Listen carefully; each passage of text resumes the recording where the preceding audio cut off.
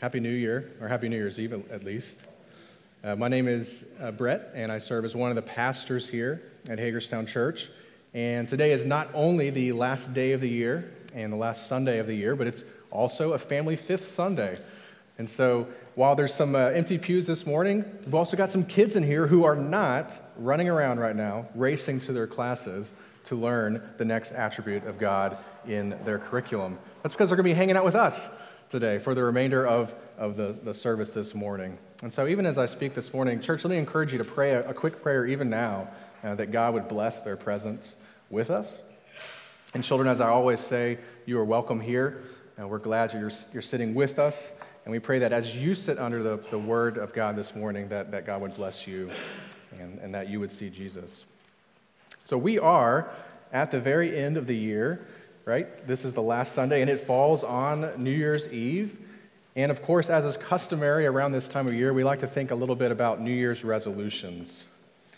New Year's resolutions. It's popular, right? How are we going to change? What are we going to improve in our life? In the prep for this sermon, I researched the top resolutions that, especially in America, that people want to pursue in the new year. Here are the top 8 according to one study. Many of these will not be surprising. Improved mental health, improved fitness, weight loss, improved diet, improved finances, giving up smoking, learning a new skill, and making time for hobbies. Maybe some of these you've pursued in past years as you've, in a sense, tried to turn over a new leaf. So a lot of these are not surprising. What's also not surprising is that over half of those who make resolutions fail to carry them out, right? We've all been there. We make a resolution, and it gets around the middle of the year, or maybe it gets 1 month into the year, and we're like, well, that was a good try. Maybe it's not surprising that there's actually an unofficial holiday called New Year's Resolution Recommitment Day, and it takes place on June 1st, halfway through the year. And so if you are looking to recommit around month 6, don't worry, June 1st is coming, and you can start over from scratch. Now, as Christians, we are to be renewed day by day, right? The Lord is continuing to sanctify his people, to put off the old man, as it's called, and to put on Christ. And we don't necessarily need a specific day to make changes, right? But at the same time, God in his history with his people has used holidays and certain festivities and occurrences to promote the sanctification of his people. Think of the Israelites. They had a lot of festivals to keep, a lot of celebrations to keep, a lot of remembering, a lot of continuing to persevere, and God used special occasions to promote the sanctification of his people. And so as we enter 2024, and we're on New Year's Eve, the cusp, a few hours as the ball drops, I thought it would be interesting and appropriate to consider what is Hagerstown Church's New Year resolution. What is Hagerstown Church's New Year resolution? If we had to pick one, what would it be? As I ask that question, there's probably a lot of things that are flooding through your minds right now, right? The scriptures call Christians to pursue a lot of things, right? We think of the Apostle Paul's admonishment to the church in Colossae, right? This is what he says. It's a long text. I'm going to read it, though. He calls the Colossae church, "Put to death, therefore, what is earthly in you, sexual immorality, impurity, passion, evil desire, and covetousness, which is idolatry. On account of these, the wrath of God is coming. In these you too once walked when you were living in them, but now you must put them all away: anger, wrath, malice, slander, and obscene talk from your mouth. Do not lie to one another, seeing that you have put off the old self with its practices, and have put on the new self, which is being renewed in knowledge after the image of its creator." He goes on. "Put on then, as God's chosen ones, holy and beloved, compassionate hearts, kindness, humility, meekness, and patience, bearing with one another, and, if one has a complaint against another, forgiving each other, as the Lord has forgiven you, so you also must forgive. And above all these, put on love, which binds everything together in perfect harmony. And let the peace of Christ rule in your hearts, to which indeed you were called in one body. and be thankful. Let the word of Christ dwell in you richly, teaching and admonishing one another in all wisdom, singing psalms and hymns and spiritual songs with thankfulness in your hearts to God. And whatever you do, in word or deed, do everything in the name of the Lord Jesus. Give thanks to God the Father through him. In this one section of Paul's letter to the Colossians, there are 27 things that Paul is calling them to either do or not do. Now, we got some very optimistic and bold folks in the room this morning, but that's a lot of resolutions to pursue in 2024, 27 of them. So how do we sum up these kind of commands that are not just in the letter to the Colossians, but in the whole of the Scriptures? How do we sum them up into one resolution, if that's what we're going to do this morning? Now, Paul sums this up in saying that we are to put off the old self and put on the new. That's kind of his summation to the church of Colossae. And I think that's a fitting summary, but I think there's an even broader summary that really putting the new self on actually comes out of. And we're actually going to see that today in Matthew 7. So if you've got your scriptures this morning, we're going to turn to Matthew 7, starting in verse 24. Let's see if you can see what our resolution is going to be this year. Matthew 7, verses 24 to 27. This is going to be our primary text this morning. We're going to be in a lot of text this morning. It's what we call a topical sermon. We're not working through a book of the Bible right now. We'll be next week. But for now, we're spending one sermon looking at one idea. Matthew 7, verses 24 to 27. This is the word of the Lord. Everyone, then, who hears these words of mine and does them will be like a wise man who built his house on the rock. And the rain fell, and the floods came, and the winds blew and beat on that house, but it did not fall, because it had been founded on the rock. And everyone who hears these words of mine and does not do them will be like a foolish man who built his house on the sand. And the rain fell, and the floods came, and the winds blew and beat against that house, and it fell, and great was the fall of it. Now you can surely see our resolution poking through this text. In the upcoming year, may I submit to you as a church that we should resolve ourselves to build our house on the rock. To build our house on the rock. Now, we can't really commit ourselves to a simile, right? We would be building contractors and surveyors if we were all just going to strive to literally build our house on a rock this new year.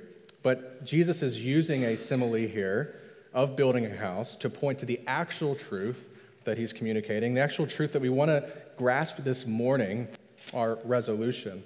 Jesus wants a people who hear his words and do them. A people who hear his words and do them. Before we continue this morning, let's pray and ask God to bless his word.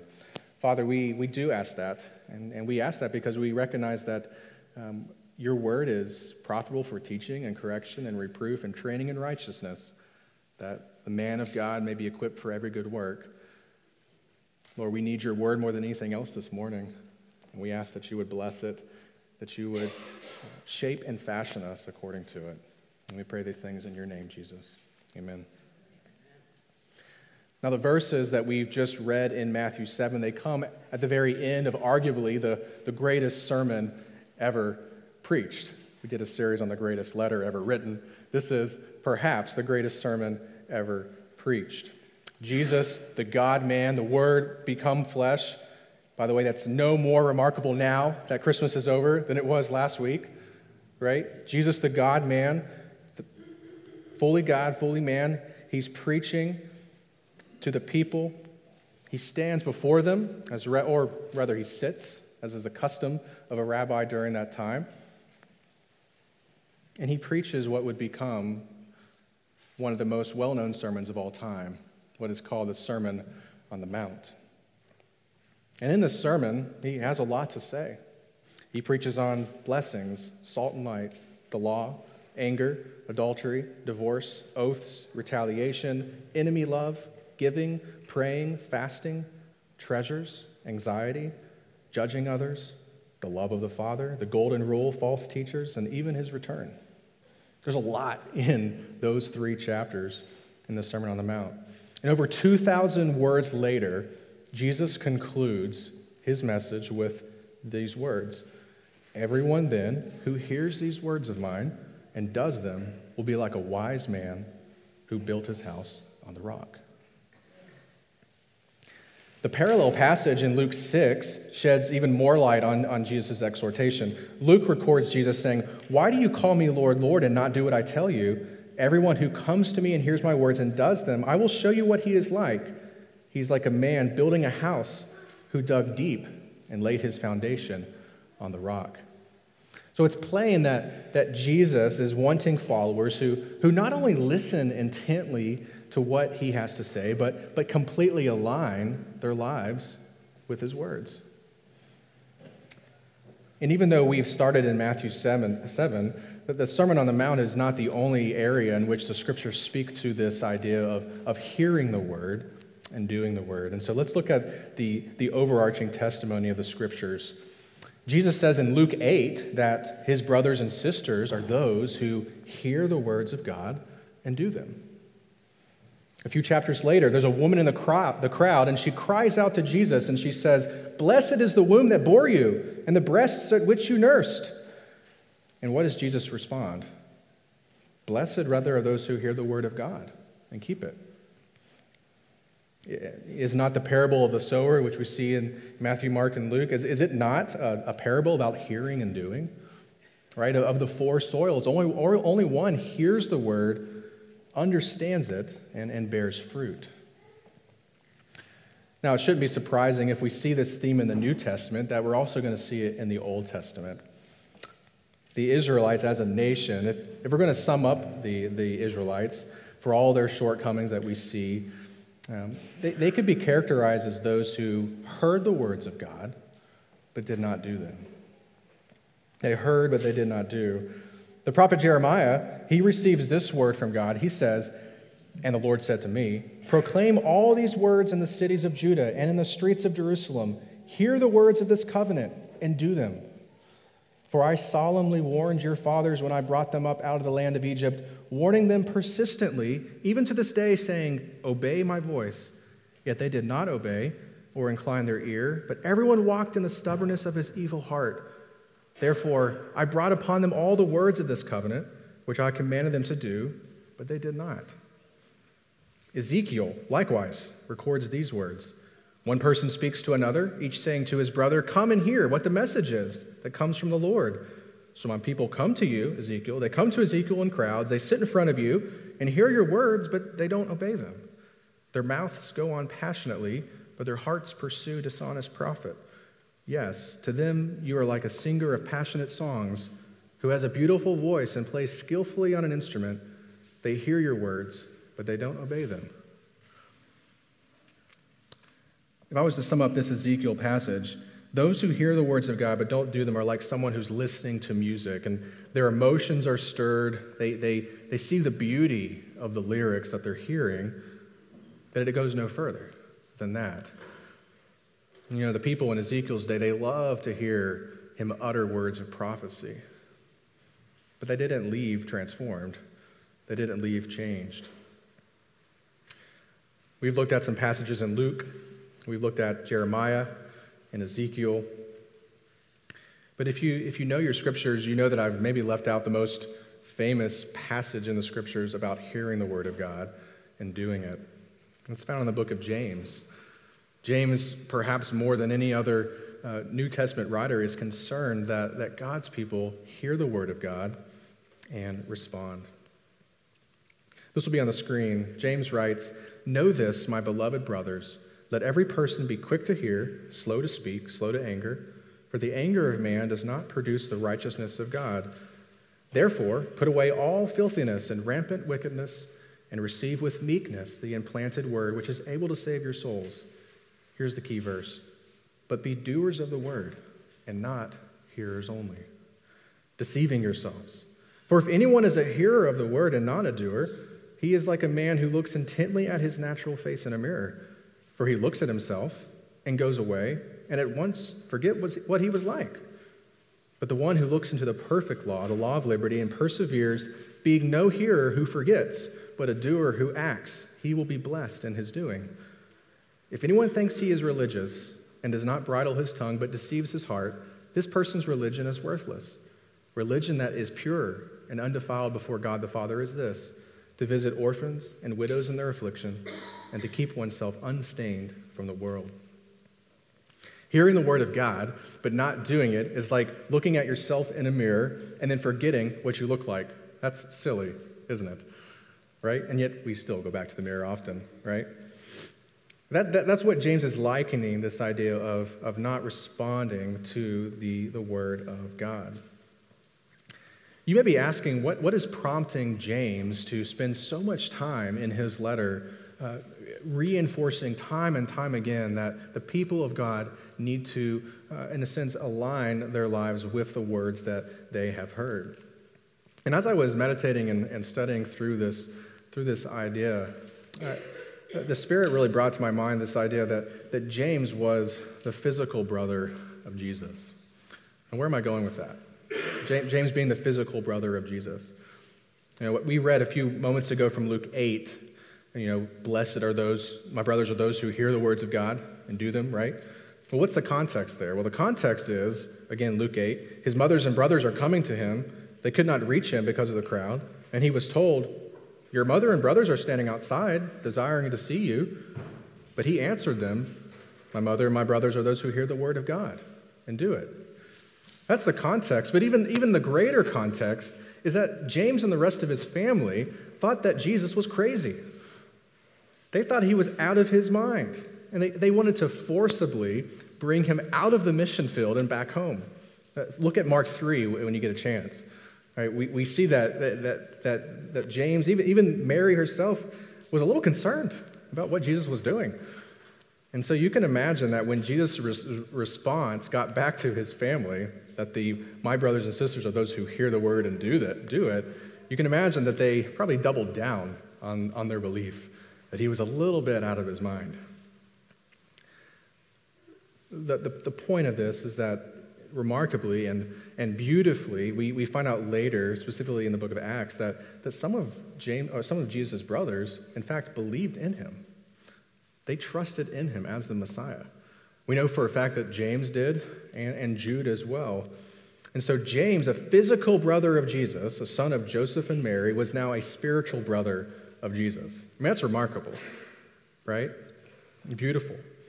And you can imagine that that James began to remember things that his brother used to say. Things like, my brothers are those who hear the words of God and do it. The similarity with James 1:22 can't be missed, but be doers of the word and not hearers only. James's whole life was radically transformed by his brother Jesus. And James wanted to, in his letter, to make sure that Christians not only heard the word, but then responded, and their lives would become revolutionary, transformative. And so we see that in the Old and the New Testament, there's this purveying theme of hearing the word of God and doing it. But even outside the scriptures, Christians throughout the ages have picked up on this theme. And I think that gives us even more confidence that this is indeed a biblical concept. Well, one of the most famous examples of this happening is John Bunyan's Pilgrim's Progress. Christian and faithful are continuing their journey to the celestial city, and they come across a man named Talkative. And some of you may know the rest of the story. Faithful is very excited to see a fellow traveler on the road. And so he strikes up a conversation with Talkative. And it starts out fairly well. Talkative loves talking about God. Talkative says this. He says, there's nothing so pleasant and so profitable as to talk of the things of God. In so doing, a man may get knowledge of many things, such as the vanity of earthly things and the benefit of heavenly things in general. More particularly, a man may learn the necessity of the new birth, the insufficiency of our works, the need of Christ's righteousness, and so forth. Besides this, a man may learn by talk what it is to repent, to believe, to pray, to suffer, and the like. By this also, a man may learn what are the great promises and consolations of the gospel to his own comfort. Further, by this, man may learn to refute false opinions, to vindicate the truth, and also to instruct the ignorant. And as Faithful is talking to Talkative, he's glad to have a companion who loves to talk about spiritual things. But then the story turns. Christian pulls Faithful aside, and we find out that Christian knows about this guy. He actually was in the same city, the city of destruction, where Christian began his journey. And he's heard of Talkative. And he warns Faithful. He says, true religion has no place in his heart, or house, or conduct. All his boasted religion lies merely in his tongue. He talks of prayer, of repentance, of faith, and of the new birth, but he only knows how to talk of them. Christian goes on, he says, Talkative thinks that merely hearing and saying will make a good Christian, and thus he deceives his own soul. Hearing is but as the sowing of the seed. Talking is not sufficient to prove that fruit is indeed in the heart and life. We are sure that on the last day, men shall be judged according to their fruits. It will not be said then, did you believe, but were you doers, or talkers only? All shall be judged accordingly. The end of the world is compared to our harvest, and you know men at harvest want nothing but fruit. Not that anything can be accepted by God which is not done in faith, but I only desire to show you how insignificant the profession of Talkative will be on that day. After this, Faithful begins to kind of take a new strategy with Talkative, and he starts to ask more experiential questions, maybe more deep heart questions, you may call them. And maybe not surprising, Talkative starts to get a little frustrated. And Christian even says that this is what's going to happen. When you start actually talking about experiencing the Word of God and transforming your life, Talkative's going to be upset. He's going to get angry. He's going to get defensive. And that's exactly what happens. Talkative ends up just leaving, and we never see him again in the story. It's a tragic end to this part of Pilgrim's Progress. For me and for many others, it's one of the most memorable and poignant parts of the entire story. And as the book transitions to the next part of the story, Faithful, he laments, he says, how Talkative at first lifts up his plumes. How bravely does he speak, how he presumes to drive down all before him. But so soon as Faithful talks of heart work, like the moon, that's past the full, and to the wane he goes, and so will all, but he who heart work knows. It's a vivid poem in the middle of this prose, and it's, again, one of the most poignant parts of the story. We must not just be hearers only, deceiving ourselves, but we must strive to be doers as well. And so as we've seen the scope of Scripture, and as we've seen even an example of Christians throughout the ages picking up on this theme, we see that the Christian life is one of doing. It's one of doing. It's not just believing. And Jesus says that it's those that do the will of God, who are going to enter the kingdom of heaven. And so we need a resolve to do what the Word says. Now, a bit transitionary here. Perhaps at this point in the sermon, you're starting to ask questions, or maybe you have some concerns as you've heard the content of the sermon thus far. Maybe you're asking questions like this. So they'll be on the screen. Won't continually emphasizing obedience inevitably lead to guilt in the Christian life? Another question we may be asking ourselves is, can obedience be overemphasized in the Christian life? And a third question is hearing and doing an oversimplification of the Christian life, of Christian living? Maybe you're asking one of these questions, or maybe all of these questions this morning as you've heard thus far this sermon. And I want to try to respond to these questions and work through them. The first question that we want to seek to handle is this question of what will us not continually talking about obedience in church and sermons, will that not inevitably lead to guilt in the Christian life? Will that not inevitably lead to guilt? There are some of us here this morning who live the Christian life with what I like to call a low-grade fever of guilt. It's kind of always there. It's kind of just always kind of right above the surface. You've believed the lie that God is not actually pleased with you.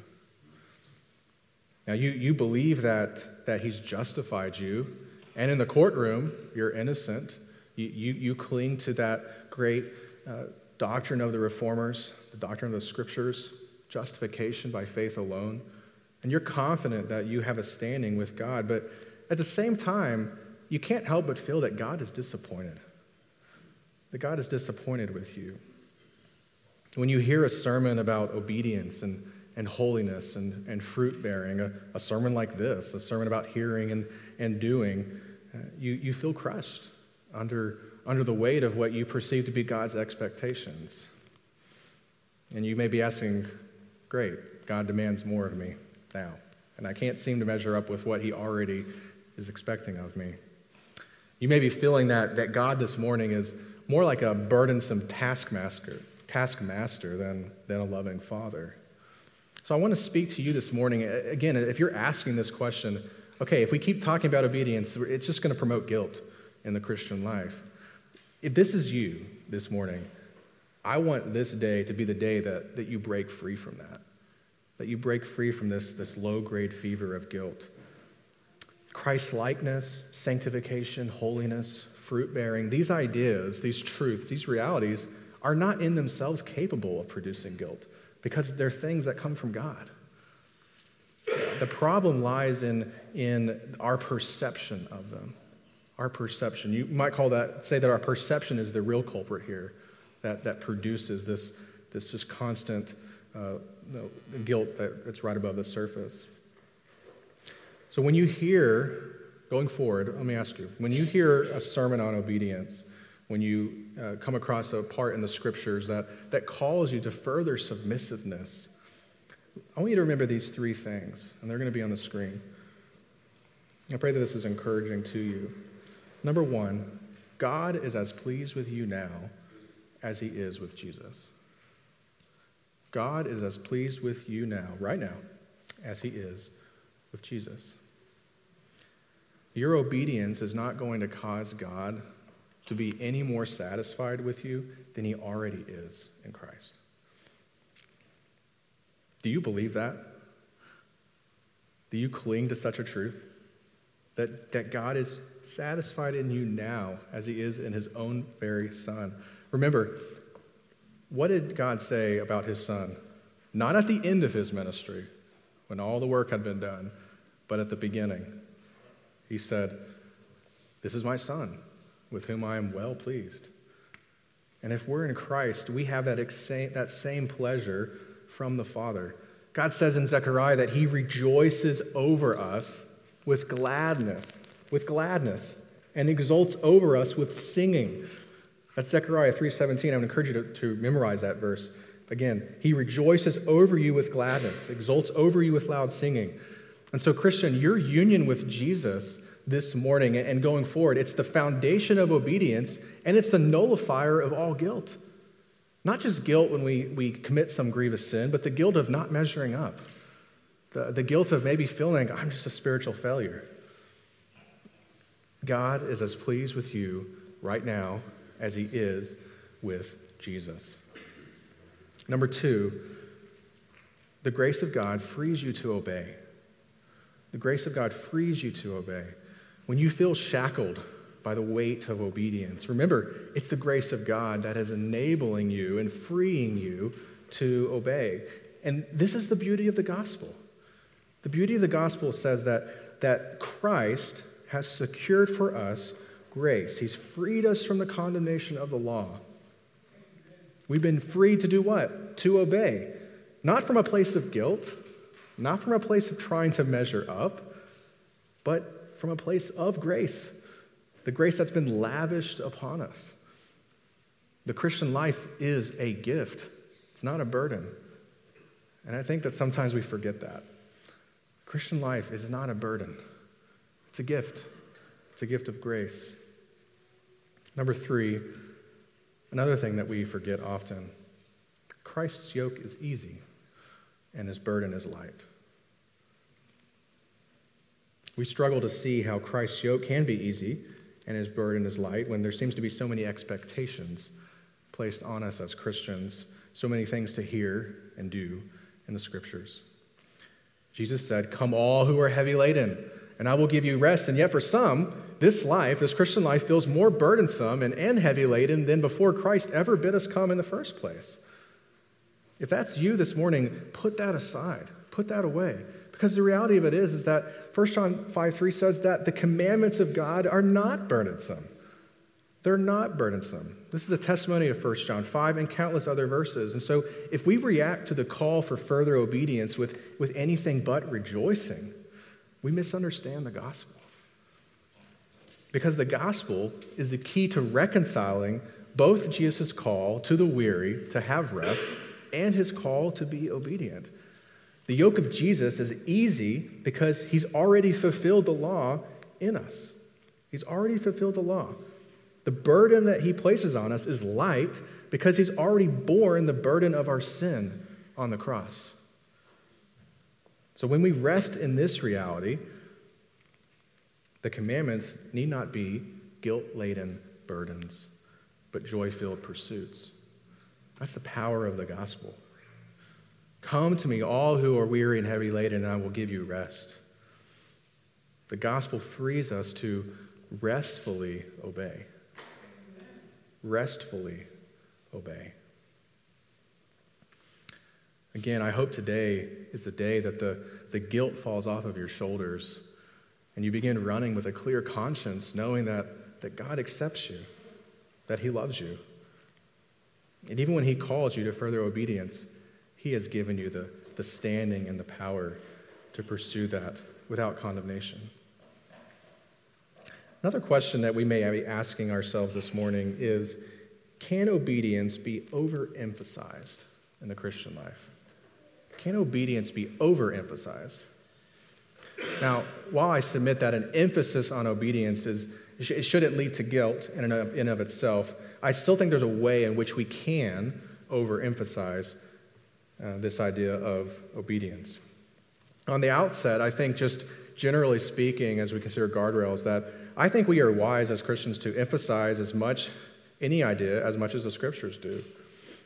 God is speaking through his word, and so the scriptures spend a lot of time speaking about the necessary component of fruit bearing in our lives. So we shouldn't try to soften the emphasis of doing the word. But with that being said, I think there's a way, again, in which we can overemphasize obedience. And that is primarily seen in emphasizing obedience in a way that decouples it from faith. If the Israelites had a history of hearing God's words but not doing them, they also had a history of doing his words but not drawing near to him in the process. A prime example for us is recorded in Psalm 50. This is important. God says this to his people. He says, "Hear, O my people, and I will speak. O Israel, I will testify against you. I am God, your God. Not for your sacrifices do I rebuke you.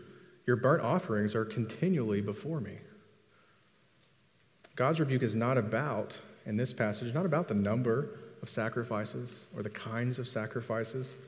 It seems that, at least in Asaph's day, the man who wrote this particular psalm, that the Israelites were doing a pretty good job of offering the correct sacrifices on the correct days, at the correct festivals, and the correct kind of animal. And yet, this is what God's rebuke is actually saying. Further in the psalm, he says, "Offer to God a sacrifice of thanksgiving, and perform your vows to the Most High, and call upon me in the day of trouble. I will deliver you, and you shall glorify me." Later he says, "The one who offers thanksgiving as a sacrifice glorifies me." The one who offers thanksgiving as a sacrifice glorifies me. Again, God was not telling the Israelites to stop making sacrifice, to stop observing the sacrificial laws, but he was calling on the Israelites to align their obedience with thanksgiving, in a sense, with faith, with drawing near to God. The whole point of the sacrificial system was not that the blood of bulls and goats had some miraculous power to take away sins. It was that by believing the Lord, by drawing near to him through these sacrifices that God said would take away sin, that indeed it was counted to them as actually happening. And so this idea of faith must be coupled with obedience. We see a very similar thing in the day of Jesus with the Pharisees, a prime example of obeying without faith. Jesus offers this scathing rebuke in their presence. He says, "Woe to you, scribes and Pharisees, hypocrites, for you tithe mint and dill and cumin and have neglected the weightier matters of the law, justice and mercy and faithfulness. These you ought to have done without neglecting the others." In essence, Jesus is saying, hey, great, Pharisees, you have been obeying Deuteronomy 14:22. You shall tithe all the yield of your seed that comes from the field year by year. Great, you're doing a good job at that. You're tithing your dill, you're tithing your cumin, you're tithing all the other spices that you have. But do you think that God is ultimately concerned with having a storehouse of cumin? Is that really what his big priority is here in having that commandment?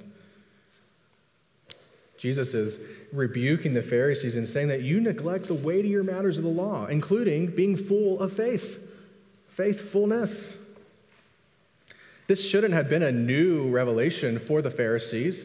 They had the prophets, right? Micah, what does God require of you, oh man?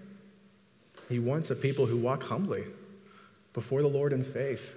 And out of that faith comes all sorts of obedience, all sorts of doing. And so as we consider the second question that might arise, we know that obedience can never be divorced from faith. Never. We've seen this in our study of Hebrews, which concludes next week, by the way. We've seen it in the great chapter 11 of Hebrews, the great deeds of the people of God. It's really a chapter about faith. It's not called the Hall of Works. It's called the Hall of Faith, right? And so there is a way in which we can overemphasize obedience, and it's done primarily by decoupling and by neglecting faith in our lives. Now, you might be wondering as well, as we look at a third question, that really this whole sermon and this concept of hearing and doing, is this really just an oversimplification of the Christian life? Is it oversimplifying things? Maybe you've heard me this morning and you're saying, okay, 2024, it's hours away, so Pastor Brett's just saying I need to hear the words and do them. I'm going to be good. I won't need June 1st as a recommitment day. I'm just gonna roll with it. Now, again, hearing and doing is a biblical concept. I hope we've established that this morning as we've seen the scriptures unfolded. But within this resolution that we are calling ourselves to today and into the next year, there needs to be an essential component of hearing and doing, and that component is Jesus. The component is Jesus. In our hearing and doing, we must be with Jesus. We must be with Jesus. What does Jesus say in the Gospel of John? He says, "If you love me, keep my commandments." He says, "If anyone loves me, he will keep my word. Whoever does not love me does not keep my words."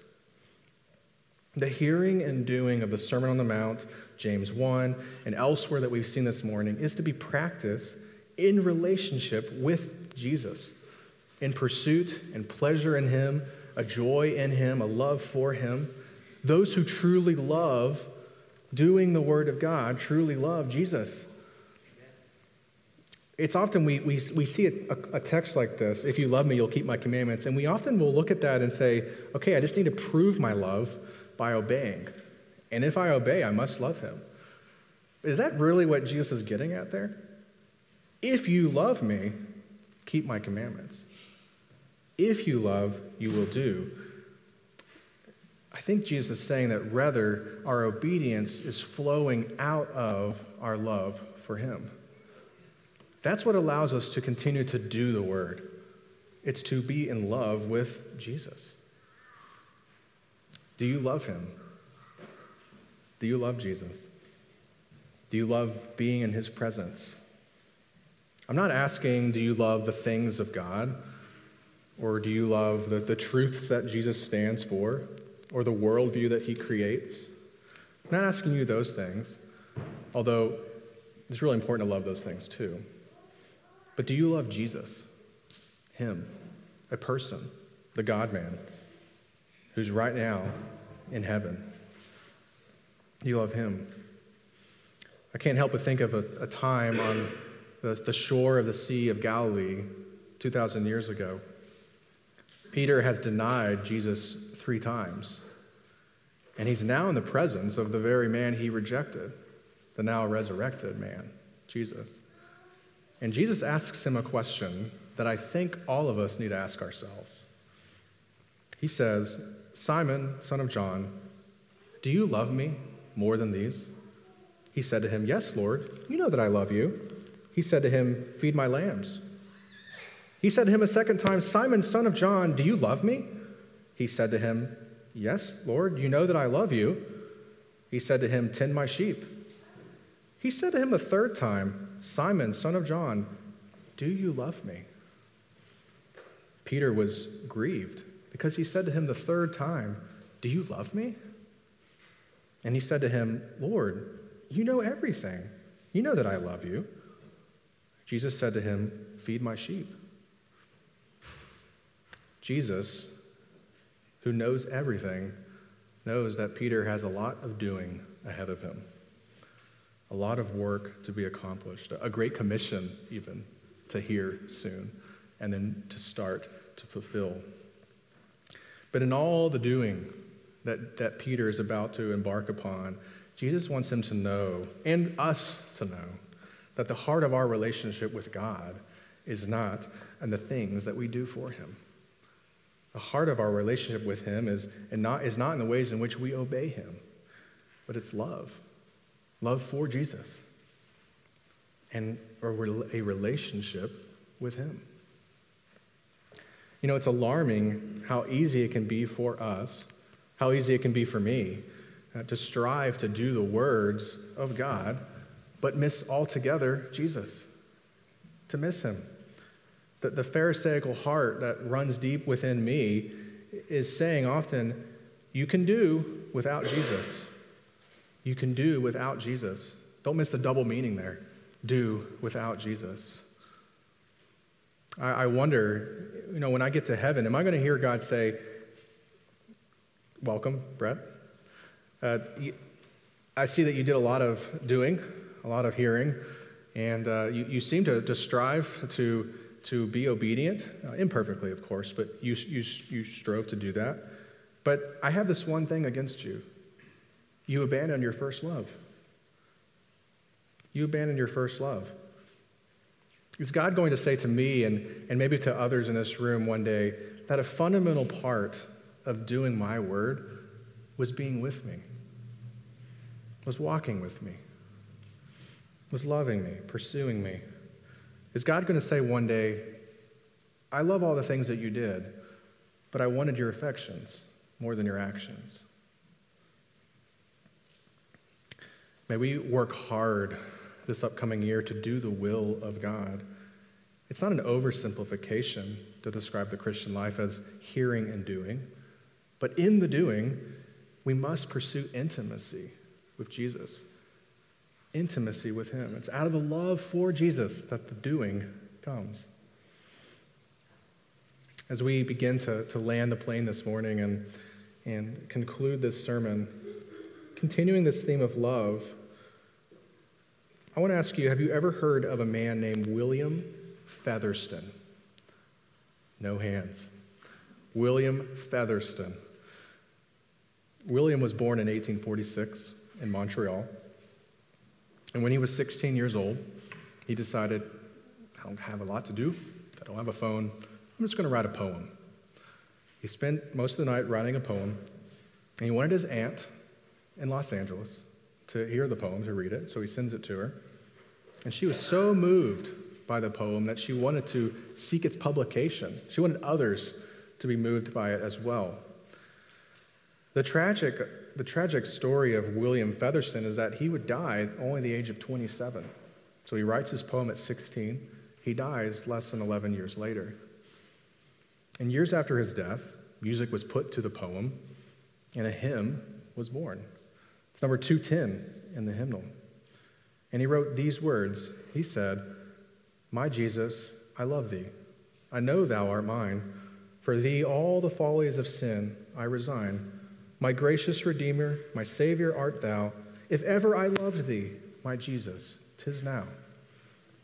I love thee because thou hast first loved me and purchased my pardon on Calvary's tree. I love thee for wearing the thorns on thy brow. If ever I loved thee, my Jesus, 'tis now. I'll love thee in life, I will love thee in death, and praise thee as long as thou lendest me breath, and say when the death dew lies cold on my brow, if ever I love thee, my Jesus, 'tis now. In mansions of glory and endless delight, I'll ever adore thee in heaven so bright. I'll sing with the glittering crown on my brow, if ever I love thee, 'tis Jesus, or my Jesus, 'tis now. Surely, William Featherston, a man none of us has ever heard of, loved Jesus.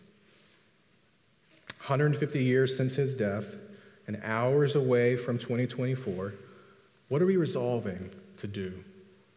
What's our resolution?